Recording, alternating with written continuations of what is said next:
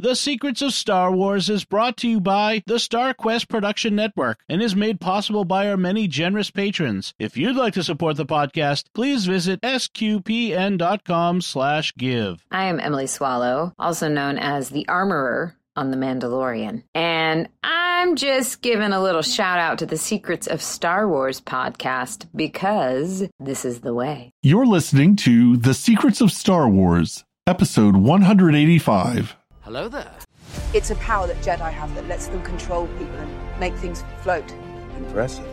Every word in that sentence was wrong. Help me, Obi-Wan Kenobi. You're my only hope. This station is now the ultimate power in the universe. I find your lack of faith disturbing. It's against my programming to impersonate a deity.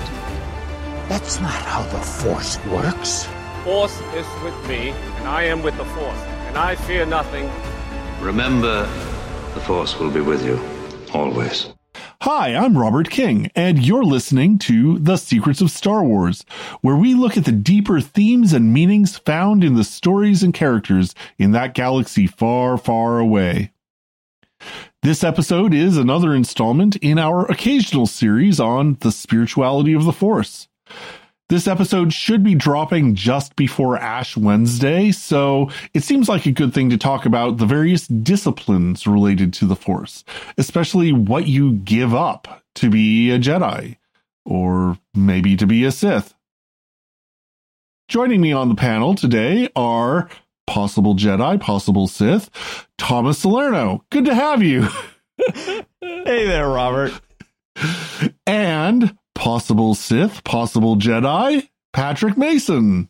Welcome, Patrick. Wait, why did you start with Sith? Hey, Robert, how are you? I was just flipping things around. It's called flipping the script. Yeah, so the Force is, well, you know, it's one of these things where it takes, they're always talking about, you know, it takes discipline in order to master the Force and to discover how to use the Force and to become one with the Force, you know, to discover the will of the Force, things like that. And as Catholics, we also put a lot of emphasis on discipline. We have our moral teachings, of course, but also our penitential practices and our sacrificial practices. And especially as we're coming up on Lent, that idea of giving up something for Lent in remembrance of Christ giving up his life for us. So there's definitely going to be some overlap here. I'm not sure how much, because, we're looking at, are we looking at different kinds of discipline? Are we looking at different purposes for discipline? And yet we use the same word and we have some similar practices. And I think especially, among the Jedi, I think George Lucas explicitly patterned the Jedi in part on the Western monastic tradition, also obviously on samurai and on Eastern monastic traditions, but in part he had this notion of Catholic priests in particular, I think, in mind. I mean, in an early script, they're called the Jedi Templars. So really? Yes. Yeah. I did not know that. Yeah. And the Templars were a military order, but also a monastic order. Not only in actual history. In actual history. Yes. The Templars not only. Yeah. If you trust that guy. Does anybody trust that guy? I mean, he's not even a guy. He's a Time Lord, right? So I don't know. That's right. Yeah. A Time Lord, or perhaps a cryptid. We don't know. Ooh, perhaps a Time Lord is a cryptid. Suddenly, we've already shifted into Secrets of Doctor Who. Now back to Secrets of Star Wars, already in progress. Yeah, and the Jedi, share those that kind of military, but also quasi-monastic, attributes with the historical Templar order.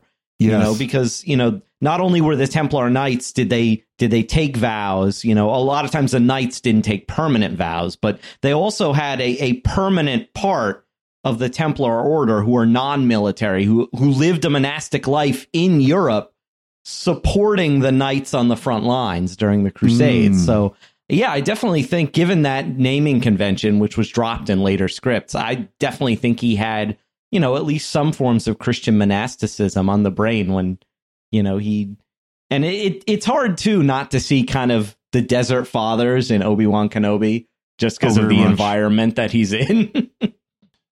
Yeah, I think that's a really good analogy because it also has, it brings with it the same problems that the Templars had, which is sort of how do you balance this concept of, you know, sort of the monastic being at peace with, you know, the God's work and what you have, and sort of the drive to go to war, basically, effectively, and how do you balance it? And I have seen a lot of problems with the Jedi balancing that kind of thing. Indeed. Well, the Templars and to some extent European knights in general, and I mean, he did keep the name Jedi Knights, right? So yeah, that there's that chivalric resonance there, but especially the Templars and the Knights of the Crusades were going on what they perceived as a holy war, and for, you know, to serve God's purposes. And let's just set aside like the historical Crusades and all the messiness, you know, the good intentions mixed with bad intentions, mixed with good practices and bad practices. We'll just set all that aside. Like any war, really. Yeah, like any war. Yeah.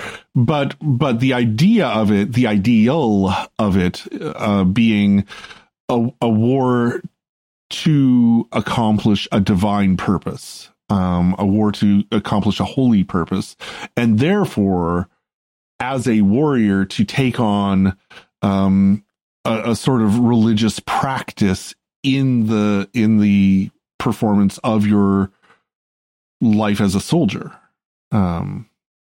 Right, incorporate those monastic disciplines. Although, interestingly enough, I remember it was actually on Jimmy's episode on the Templars, he mentions that the knights were exempt from praying the whole Psalter, which a lot of monks had to do. A lot of times because some of the knights just they couldn't learn it, they couldn't memorize it, so they were, instead of 150 psalms, they would recite 150 Paternosters or Our Fathers.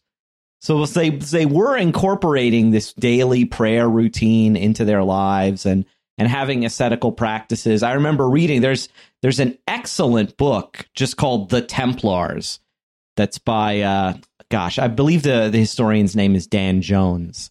And he writes a really balanced look at the Templars. And he describes some of their disciplinary, in the sense of ways to correct infractions, some of their disciplinary practices.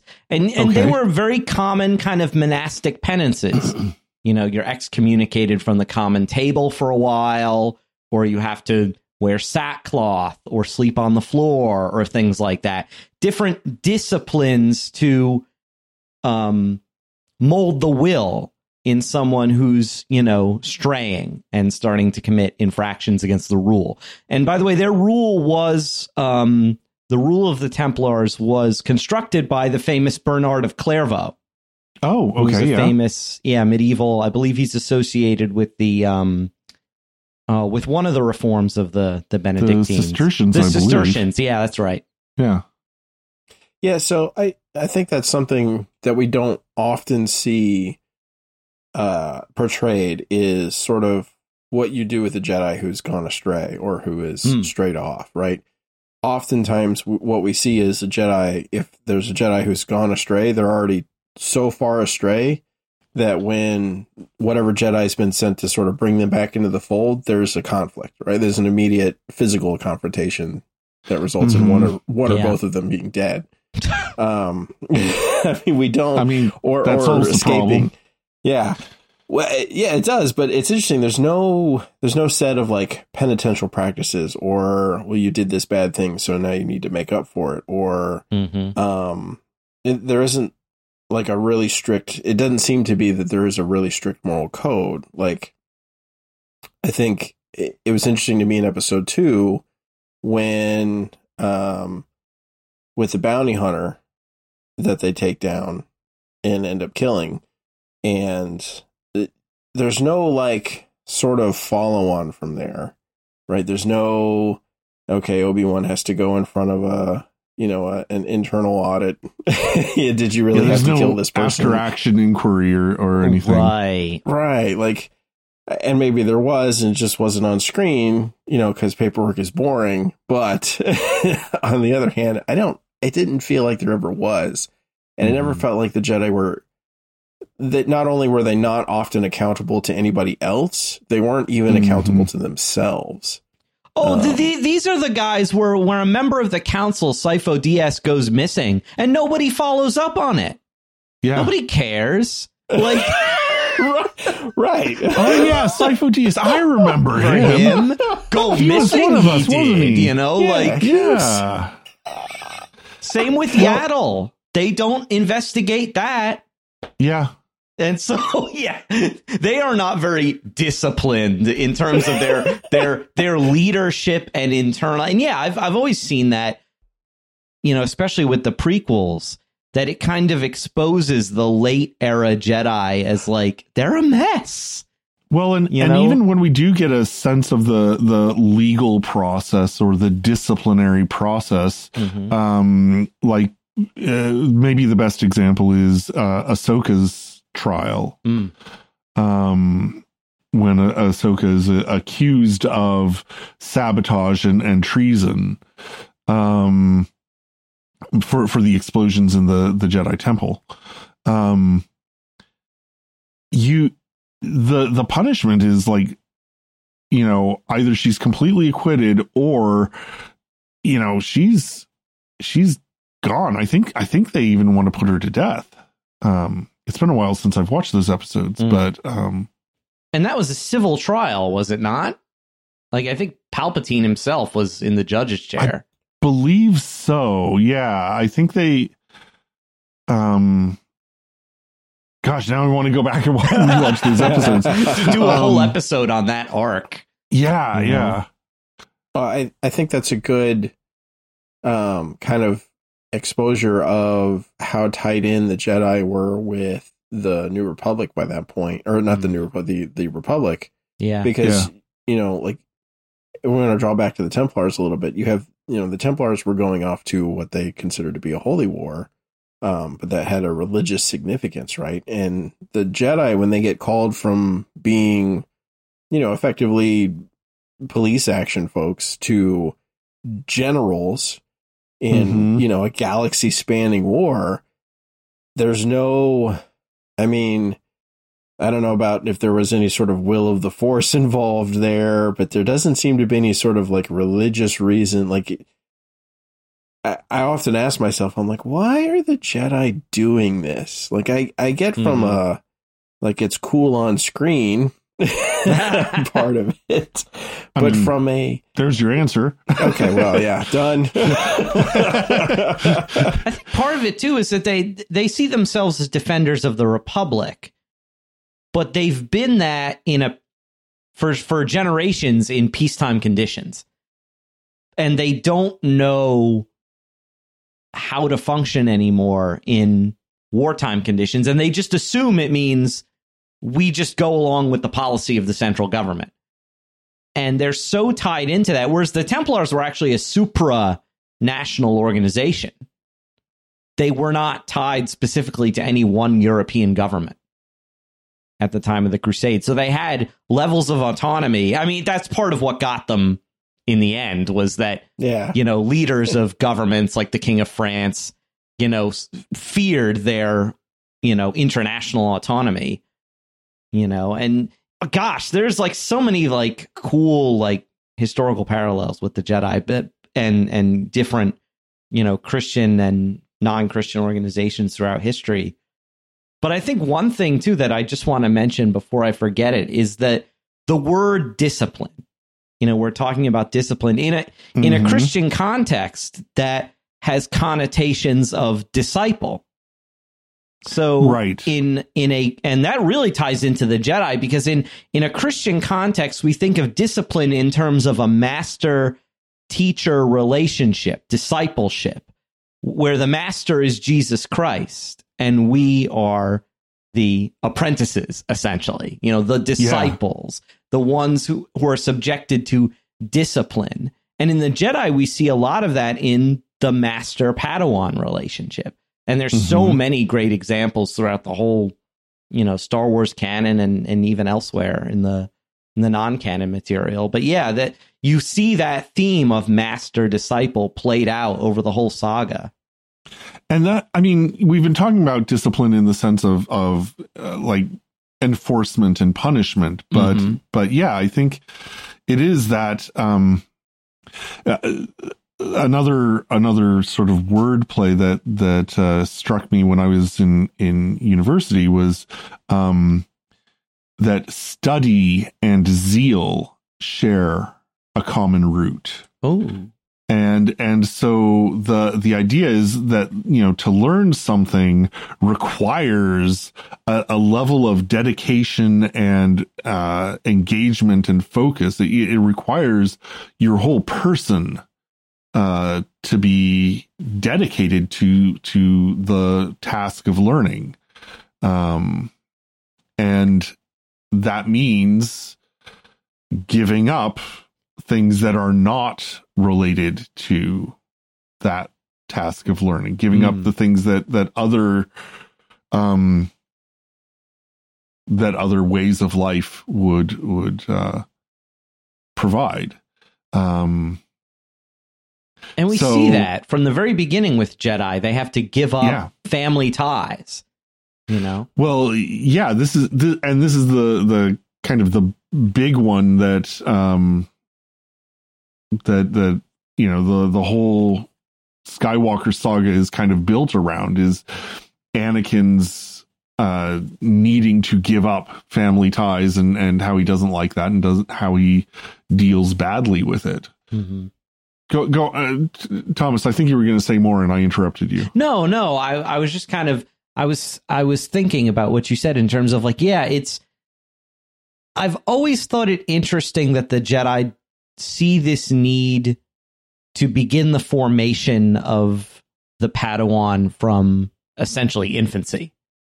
You know, whereas and I'm actually reading some of the writings of a very interesting saint right now for research purposes. Hildegard of Bingen was a medieval abbess, and she actually took the veil at 8 years old, which was permitted under the rule of Saint Benedict, but it had to be the individual's choice.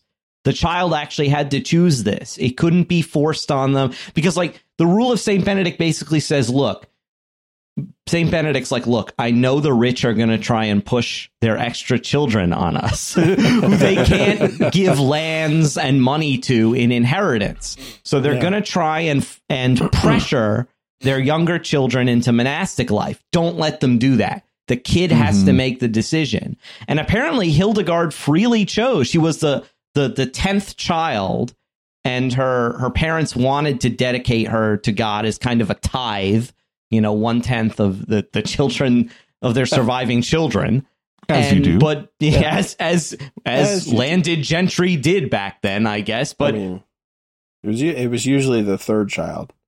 So your first one you set up, he was going to inherit your land. The second one you set up as a knight, and then the third one you put into the church. The church, so at least sons, anyway. Yeah, right, sons. In hope that he would become a bishop or an abbot or a cardinal, somebody who could help you out, help the family out politically. But in this case, apparently she chose. Her biographers are quite clear that she chose at 8 years old to take the veil. So it's and that's not far from Anakin's age when he joins the Jedi. And yet they see it as a problem. He's too old.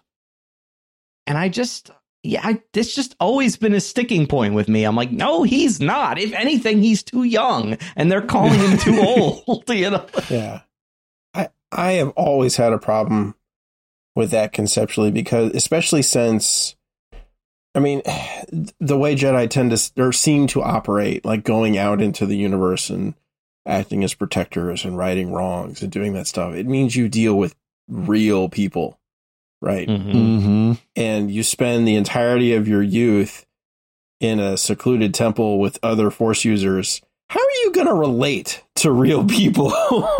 Yeah. Oh yeah. Not everybody can throw rocks with their mind. I keep forgetting that. Like, I mean, how do you relate to other people when you are in effect something like, you know, the U.S. Marshals or the Texas Rangers?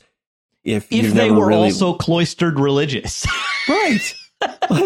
That's always been very confusing to me. I'm like, why would you set it up this way? Like, I mean, I get the need for intensive training, but there also seems to be a need for, I don't know, broad-based compassion for your fellow creatures. I guess that's the way to put it. I think we're kind of getting back to the rule of cool here, and Lucas's idea of there are all of these different traditions that he wants to draw on and embody in the Jedi. And I'm thinking of it may be Ignatius of Loyola himself, but the sort of Jesuit idea of, you know, you give me someone as a child and I will build the adult, you know, that sort of deeply educational model. And all of these sort of mythological traditions, and we have them among, there are quite a few Catholic saints who, like Hildegard, as very young children, declared their intention and loyalty to God and God alone. Or in other religious traditions, you see, you know, like I'm thinking of Rama in the Hindu tradition of like doing miracles as a child, and you know, all of these different, you know, so I think or Hannah devoting Simeon to the temple, not Simeon, Samuel is devoted to the temple as a child, as like an infant, and like he grows up with Eli. Thank you. Yeah. We just had this reading a few weeks ago, and already I've forgotten their names. Eli and Eli's terrible, terrible sons. We may be bad Star Wars fans, but we're even worse Catholics. Yes. I mean, it's also after 10 p.m. where I am, so I'm not thinking straight anyway. Yeah. No fair being accurate, Robert.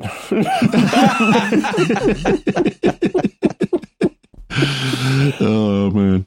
But yes, there is this tradition throughout the world of, you know, either both in mythology and in history of either devoting a child to God. I mean, as we're recording this, it's the Feast of the Presentation. Right. Where the Holy Family, Mary and Joseph, they bring Jesus to the temple because the son who opens the womb is to be dedicated to the Lord. Yeah. And that struck me, actually, when I was reading it this morning. I'm like, what does that mean? When, like, I don't honestly, like, I wish I knew more about what that would have meant to Mary and Joseph, that you're dedicating your firstborn son to the Lord. Does that mean that they would have had an expectation of him functioning in a religious capacity? I know they weren't of the tribe of Levi, so they weren't of the priestly caste. But I just wonder what that would have meant to a first century Jewish family of dedicating your firstborn son to the Lord. I don't know if either of you know anything about that, but well, I think it entirely depends on who Mary and Joseph were. Because depending on the literature from that time frame, you know, like the Proto-Evangelium of James and some of the other stuff, it gives you a feel like Mary herself had been dedicated to the temple at one point. right, had been set off. And so there may have been this sort of just expectation that this was just part of having been connected to the temple and having, cousins, Elizabeth and oh, shoot. I'm bad with names. Zechariah, yeah. Zechariah. Oh, who were of the priestly caste, yeah. Right. Yes. This would be the thing that you would go do. But it would, but both of them knew, right? We have at this point that Mary has at least spoken with the angel Gabriel at least one time, and that Joseph has had it in a dream at least once. And he's going to get another fun dream just in a little bit here that's going to shoot him over to Egypt. So, and then of course they encounter Simeon, who has the prophetic utterance, and who tells Mary that like what your son is going to go through, you'll also suffer for it. He says a sword will pierce your soul. And so we have that whole thing too. It's like, as Christians, we also see discipline as, in some mystical way, participating in the passion of our Savior, Jesus Christ, because, as St. Paul says, like in his astonishing teaching that our earthly suffering somehow, he says, make up for what is lacking in the sufferings of Christ, which is just an astounding teaching. I'm not sure we'll ever know the fullness of what that means until the other side. And that kind of brings us back to the Jedi too, because I don't think they know quite how to handle things like that. As Anakin's sort of confessional scene in Revenge of the Sith with Yoda, like, clearly articulates, Yoda is trying to sort of give him the sort of stoic answer, kind of the answer that Seneca the Younger would give to you, or Marcus Aurelius. Like, everybody dies, you just have to deal with it. People pass on. Just stiff upper lip, and that's it. And he's not offering him the kind of compassion, the kind of compassionate pastoral care that Anakin really needs at this moment when he's clearly in mental anguish. Yoda doesn't seem to be able to help him. Yeah, Yoda, I thought I caught it as a very Taoist approach to things. And which is great when you're 900 years old or 800 years old, but when you're a 20-something who's full of passion, Taoism often does not hit. it passes the mark, and that's kind of what because Anakin is in pretty dire mental anguish and trying to figure out what to do to stop this terrible thing that's coming. Well, and I wonder if it's because, we've talked about discipline as like a punishment, or discipline as, in terms of the presentation, discipline as a sacrifice. But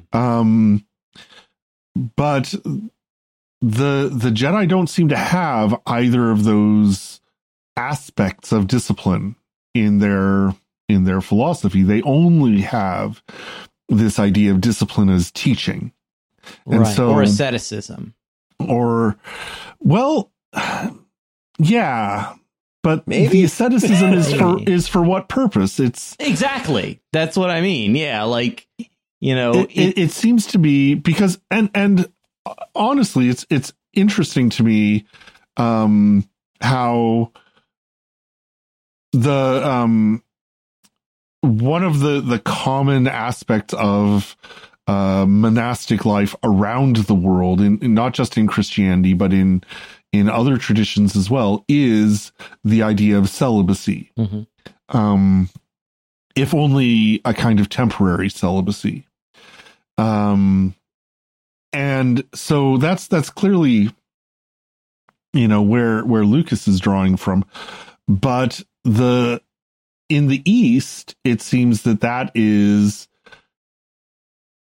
not so much a discipline to, it is a discipline to train the mind to detach from the desires of the body. the desires of the flesh, as we would say.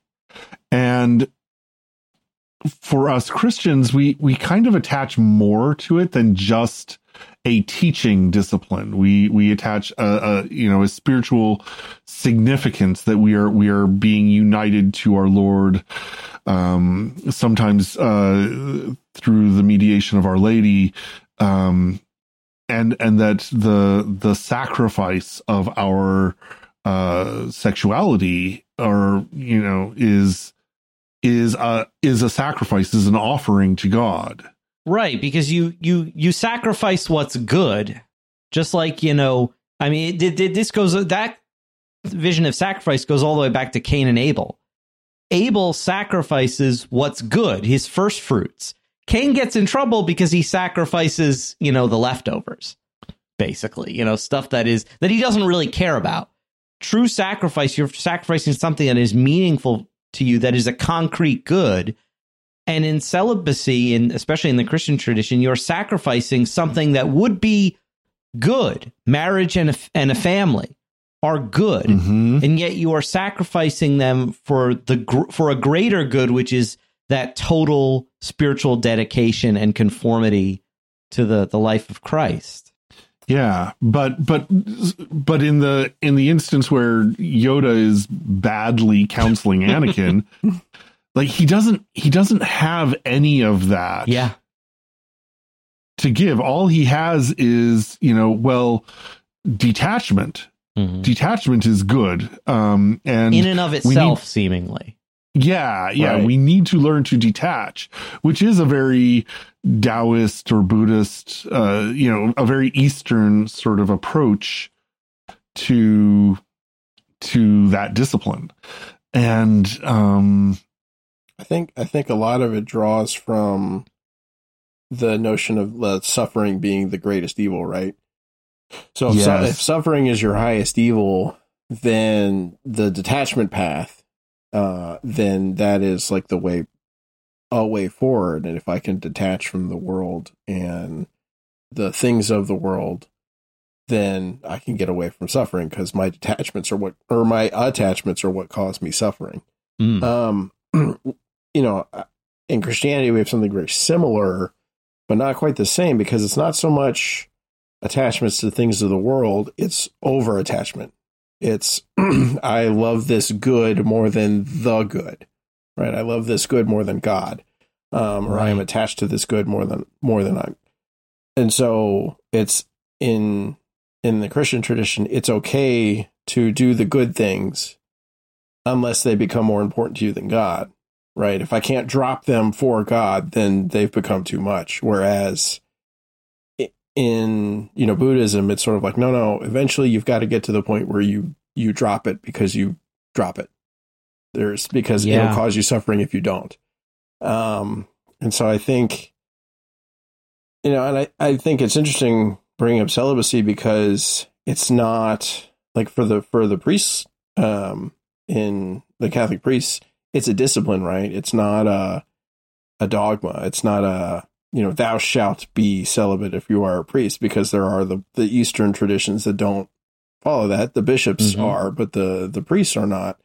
But it is a discipline because it is seen as a higher good. We have what Paul gave us, which basically lays it out that, if you can, do it. And if you can't, go get married. But that it's a good. And Paul kind of says, this is my opinion. Like, this is not, but I like that it is a discipline of the church, but it has its underpinnings in disciplehood of Christ, right? It's a discipline that doesn't just exist because, we think it'll be a good thing. Like it is a good thing, and it does bear fruit, and it is good, but it is also part of I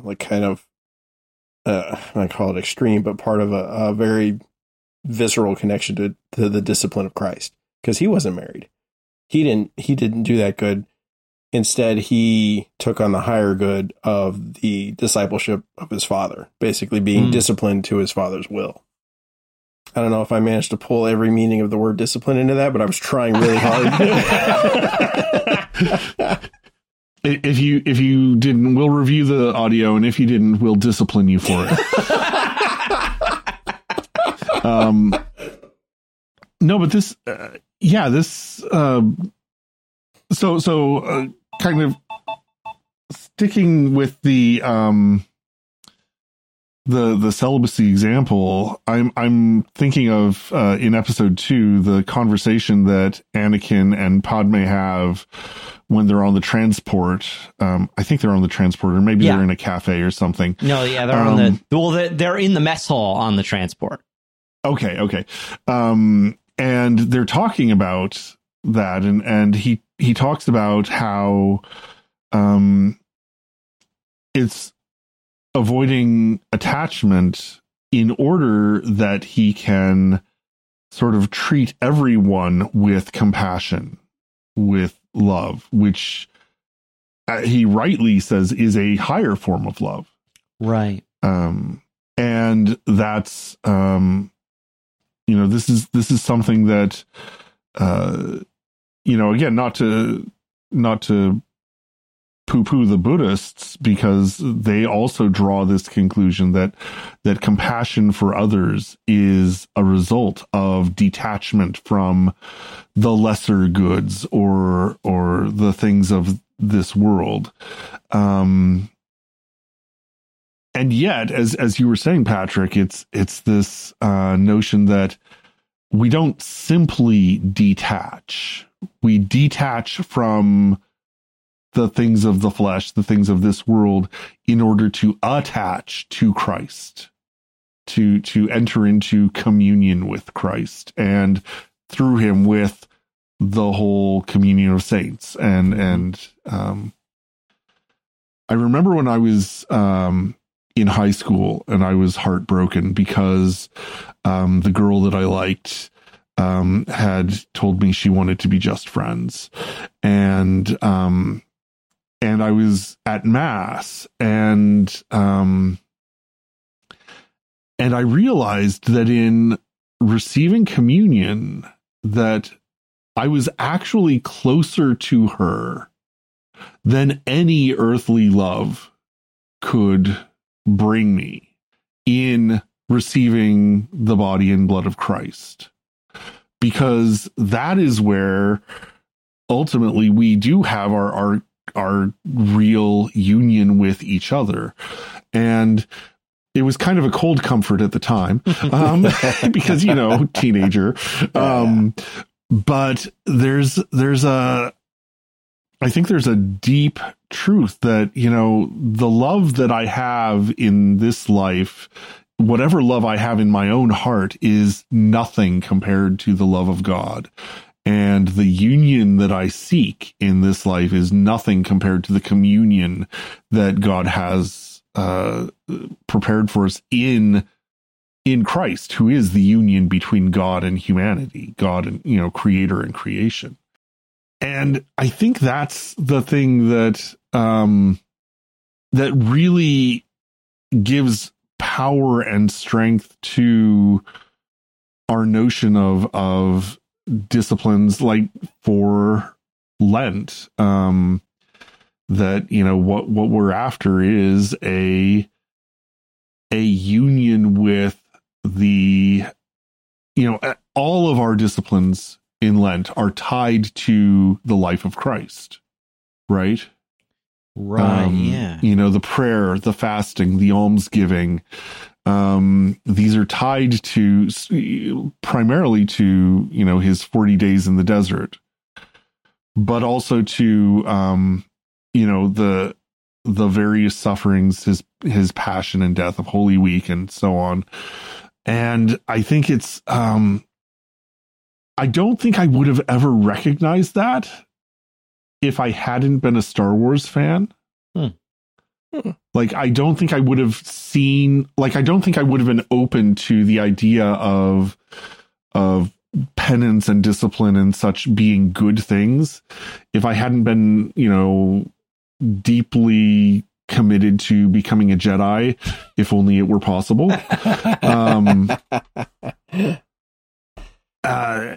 and yet it's clear to me that, you know, what the Catholic Church is talking about when it talks about discipline and penance is something much bigger than what the Jedi are talking about. And it's like, if I ever wrote fan fiction, I think I would write about I think I would just delve into the spirituality of the Jedi and try to like flesh out the Jedi and make them as full and as rich a tradition spiritually as I wanted them to be. And as I think I've found in my Catholic faith. Right. 'Cause they are a bit spiritually incoherent. And I often wonder too whether that is part of the reason they fall later, is that like kind of what you were getting at earlier, Pat.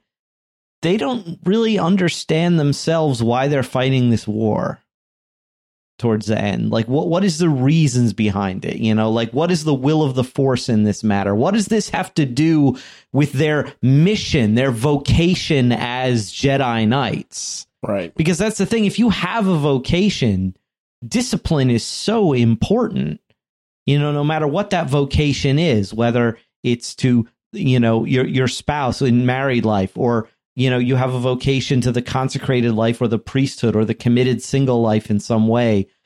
You have disciplines. You need to have structure. You need to, your beliefs and actions need to be oriented towards this greater good, this greater purpose. And I feel like the Jedi lose their way. I think they even say that several times. We're losing our way, you know, like, you know, they are losing that connection to their vocation, which, you know, at least from what we're told about them in the original trilogy, seems to be that they were there to help the defenseless, you know, the ordinary person in the galaxy, to be there for the people, to defend people from injustice. And whereas now they seem to have morphed over the course of the Clone Wars into the enforcers of an unjust situation, you know, of a war whose justice is clearly questionable, given that it was all contrived in the first place. Yeah. You know, that's one of my favorite lines from Andor.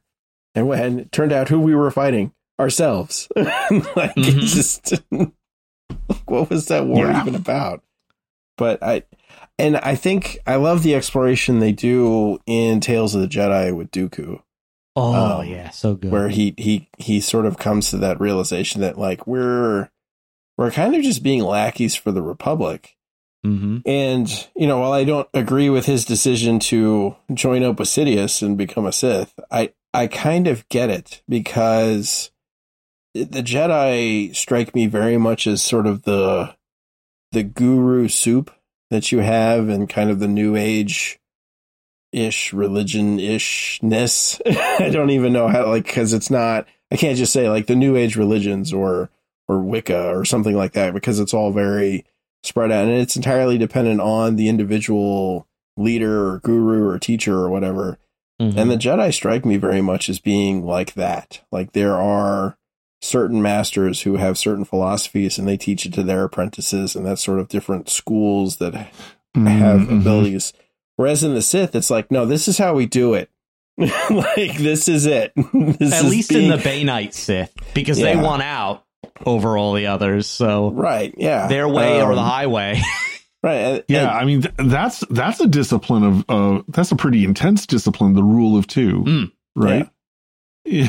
Which is why, by the way, why was anybody, most of all Snoke, surprised at what Kylo Ren does to him?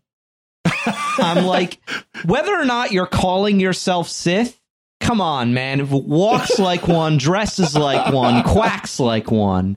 Because they spout Sith ideology. So the apprentice will always destroy the master to take his place and seize, because it's all about will to power. Yeah. I mean, which requires discipline, that will to the putting of absolute power above everything. You know, it's obvious that the apprentice will destroy the master. And when Snoke is like, Kylo Ren will strike down his greatest enemy, I'm like, well, for any Sith apprentice, who's their greatest enemy? The master. Yeah. It's the master who needs to be destroyed so that you could take his place. Which is why it kind of surprised me when the Praetorian Guard then turned and attacked them. Yeah. Right. That was That's confusing true. as well. It's an amazing fight scene and one of the highlights of that movie, but no, not one of.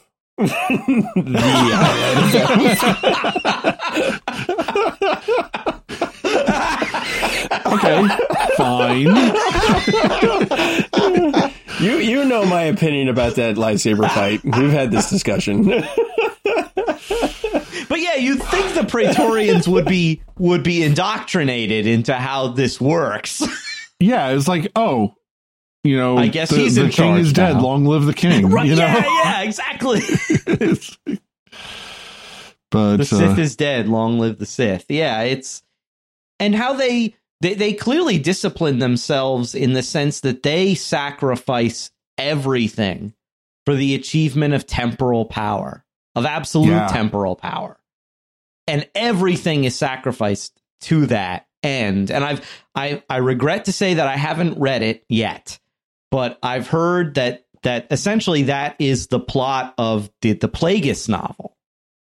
And if either of you have read it, correct me if I'm wrong, that Palpatine sacrifices everything, family, everything, for his ambitions, for power, you know, and that nothing is beyond for him, nothing is beyond sacrificing for that ultimate goal of, you know, power and immortality, right? Because that's that. I feel like that. What do you think? Do they want the power for immortality or the immortality for power? I think it's one of those snakes that eats its own tail, right? Yeah. Or two snakes that are eating each other's tail. Either way, like it's a worm or a Ouroboros. Yeah, it's a Mobius strip, however you put it. Yeah, you know, and I think that reason, you know, the Sith are just so ridiculously focused and disciplined because of that, and then the Jedi as an organization are so not so, you know, guru oriented that it leaves the opening that Sidious can use with a war to sort of draw them completely away from any sort of real connection to the will of the Force or any sort of discipline about what they're doing, and can kind of cast them under the Republic instead of being beside it, which is where I think they were supposed to be. So the discipline is hugely important, but it can be good or bad depending on what the end goal, you know, what is you are disciplining yourself for. And we see that in the real world. Otherwise, you know, the psalmist would not say, "Oh Lord, why do the wicked prosper?" Yeah. You know, and some of the wicked prosper because they are highly disciplined people and motivated to get exactly what they want at the expense of anybody and anything. Yeah. And again, I'm like, this is just so resonating with, like, you know, 9-year-old me, who's like, I don't want it. I am in full on rebellion against my parents, and I'm full on rebellion against my teachers, but I will do anything to, you know, if I could be a Jedi, you know, I would endure, you know, I would endure any training. I would endure any deprivation. If I could, you know, be that kind of, in my mind, noble hero. And of course, this is before the prequel trilogy came out, and so this is before, like, the whole story explored the difficulties and corruption of the Jedi as an order. But I think it's the same again in real life. It's like, what is it that is the ideal that's worth sacrificing for? That's worth, yeah. Okay, so it comes back to the Gospel of John. You know, there's no greater love than this, than someone lays down their life for their friends. You know, what is it that we love so much that we are willing to give up everything for? Give up pleasure, give up comfort, give up, you know, everything that seems good for that which truly is good. Well, that strikes to the heart of the whole series, because in the end, Anakin Skywalker sacrifices his own life for the sake of his sons. Yeah. That in that moment, he realizes that that's the most important thing. Not any of this other stuff, you know, not the power, not the guilt that he carries for what, you know, happened with Padme and all that. None of that matters. In that moment, he makes the right choice, you know, and that's just Star Wars, you know. That there's and you know, this is Kylo and Rey, or Ben and Rey at the end of Rise of Skywalker, you know, literally willing to sacrifice themselves for the other. Their very life force. Yeah. Yeah. Yeah. Well, it's, you know, you have, what I love about it, especially after the prequels, is, you know, Vader standing there watching his son being force lightning. You know, this consideration of, what did all of this power and control buy me in the end? Yes. Right. I am barely a person, right? I'm being kept alive by these machines. I have what must be very apparent at that point to be a really insane master. Like, I killed my wife. I don't have control. Right, I don't have the power, and I've given all this up, and now I'm going to watch my son die. Yeah, none of that stuff Sidious promised. It was all a lie. Yeah, it's all a lie. It's all got it. And let's face it, even if I strike my master down now, I won't have what I wanted in the first place, which was, you know, a family, which was a wife and children. That's right. Yeah, because that's what he wanted. And because of the discipline of the Jedi, which said he couldn't do that, he takes him all the way down that line to Vader throwing Palpatine over the only railing that exists in Star Wars.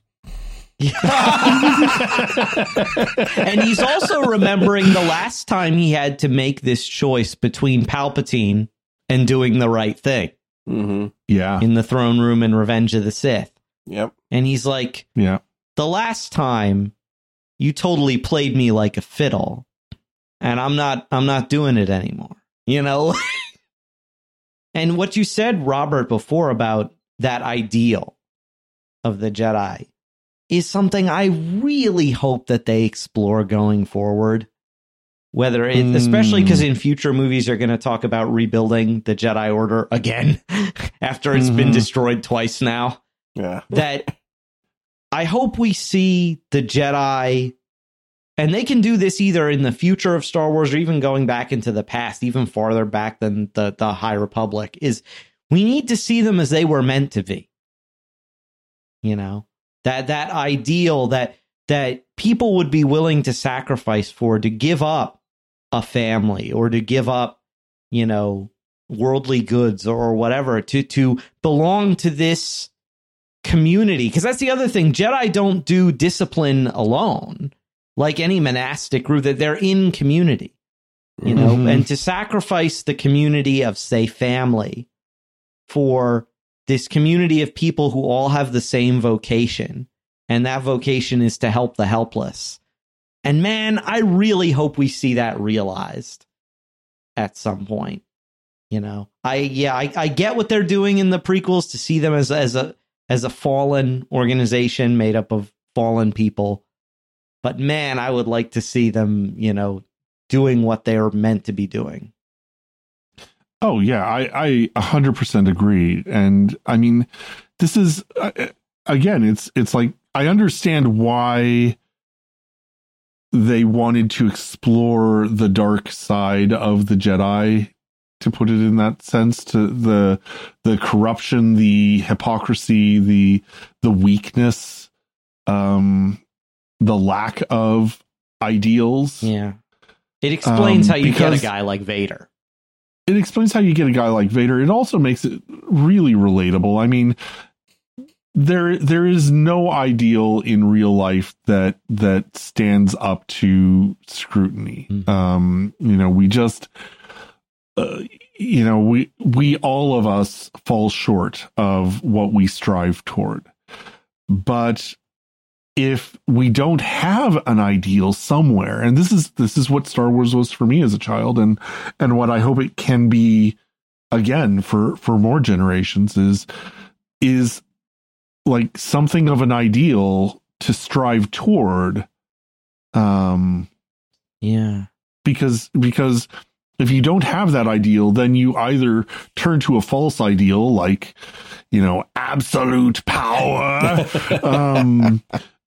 or you give up altogether. And it's like, well, what discipline is worth anything?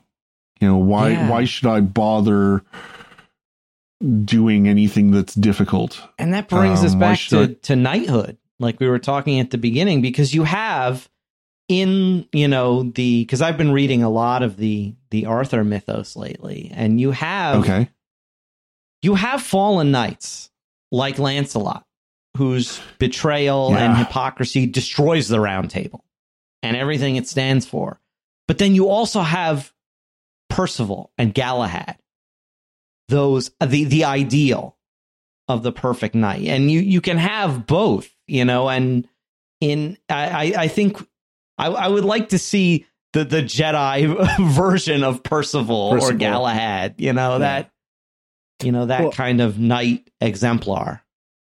I think knighthood is a very good real world analog to being a Force user, or being a Jedi. Like, because knights in that time frame were typically rich folk, right?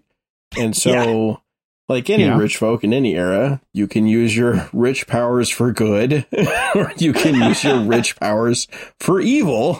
You can be Batman or Lex Luthor. That's right. You can do, and sometimes you're both. But but that was always an option on the table. And going and becoming, especially a consecrated knight, or one that took vows and orders, you were very purposefully saying, I'm going to use my means and resources for those who have lesser means and resources than I do. And to me, what the Jedi ideal strikes me as is one of the ways that you deal with the fact that you have superpowers, right? Like, I seem to be able to control the weather, or, throw rocks with my mind, or confuse people, or, I seem to be able to do this stuff and nobody else can. So I can either golem this and use it against my friends and family, which kind of leads down the Sith road. Or I can decide I've been gifted this by however you want to put it. I have this, and so I'm going to use it for the good of, whoever I can. And that strikes me as like the ideal that the Order was likely founded on. Like, I can't point to any reference in any of the materials that says that's it, but it seems like the concept of being compassionate to all people, of helping those in need, of, doing hard things that people can't do, has to stem from this, I've been given a gift and I need to use it to help others. Like, it always goes back to Spider-Man, right? with great power comes great responsibility. And I would absolutely love to see the Jedi Order in that light, instead of the one we've in the prequels, which is very much our job is to help the New Republic. Or not, I keep saying New Republic, to help the Republic. Enforce the status quo, Right. And I think it would be easy to fall into that way of doing things if the Republic was of the same mind. If they were like, well, we've established this galactic order to make, trade and make travel and unite people and make things better for everybody, share technology, make it all good for everybody, right? If that was their original setup, which I assume it was, then it would be very easy to tie the Jedi Order mindset into that. But then, politics happens. And so the Jedi, I feel like they just sort of slowly got dragged along with them. Yeah. So it sounds like our hope is that we see maybe a story of Jedi going from struggle and temptation and corruption to nobility and ideal, which is what we got in Luke. Which is actually what we get in Han. Mm-hmm. And I think there's still potential for that with Rey. Yeah. The potential is there. I hope they don't waste it. Yeah. As long as she actually struggles with something.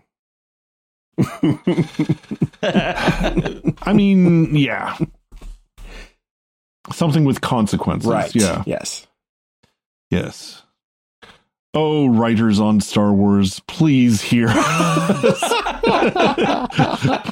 Give Rey some good consequences to struggle with. And give her an ideal to strive toward and to inspire her to overcome. If I didn't think there were potential in what they were doing with the sequels, I would not have wasted so many hours of my life trying to figure out how they could have done it better. If I didn't believe that the potential was there, I wouldn't care so much. Yeah. I would have spent so much time angry.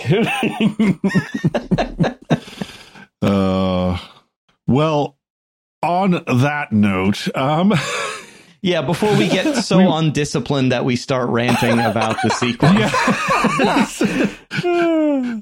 Yes, we will invoke the discipline of the podcast to bring it to a close. It has been a really fascinating discussion. Thank you. To you who are listening, we would love to hear your thoughts on discipline in the Force, in real life, on how they relate. You can drop us a line at starwars@sqpn.com. You can reach us on Facebook at StarQuest Media. We have a really active Discord server, which I love. You can get access to that server through our website, sqpn.com/Discord. We also want to thank those who make it possible for us to make these podcasts. We want to thank especially the patrons on Patreon who support us. In this episode, Jeff B., Lisa B., Gray R., Mario S., and Cameron C. Thank you for your generous support. If any of you out there would like to join them in keeping our work going, please visit sqpn.com/give. It helps us when you subscribe to this podcast on whatever platform you listen to. We are on Apple, TuneIn, Spotify, iHeartRadio, lots of others. I particularly enjoy our YouTube channel. I think it's delightful to have an audio medium on a video platform. So check out SQPN on YouTube. And for tonight, that is, I think that wraps it up. Patrick, thank you for being on the show tonight. You're welcome. Thank you for having me on. Thomas, it's always great to have you. Thank you, Robert, and may the Force be with you. And may the Force be with you both. Thank you both for joining me in sharing the secrets of Star Wars. Again, I'm Robert King. Thank you all for listening to The Secrets of Star Wars on StarQuest. Here's another show on the StarQuest Network you're sure to enjoy. PlayStation Portable. Find it wherever fine podcasts are found or at starquest.fm/PSP.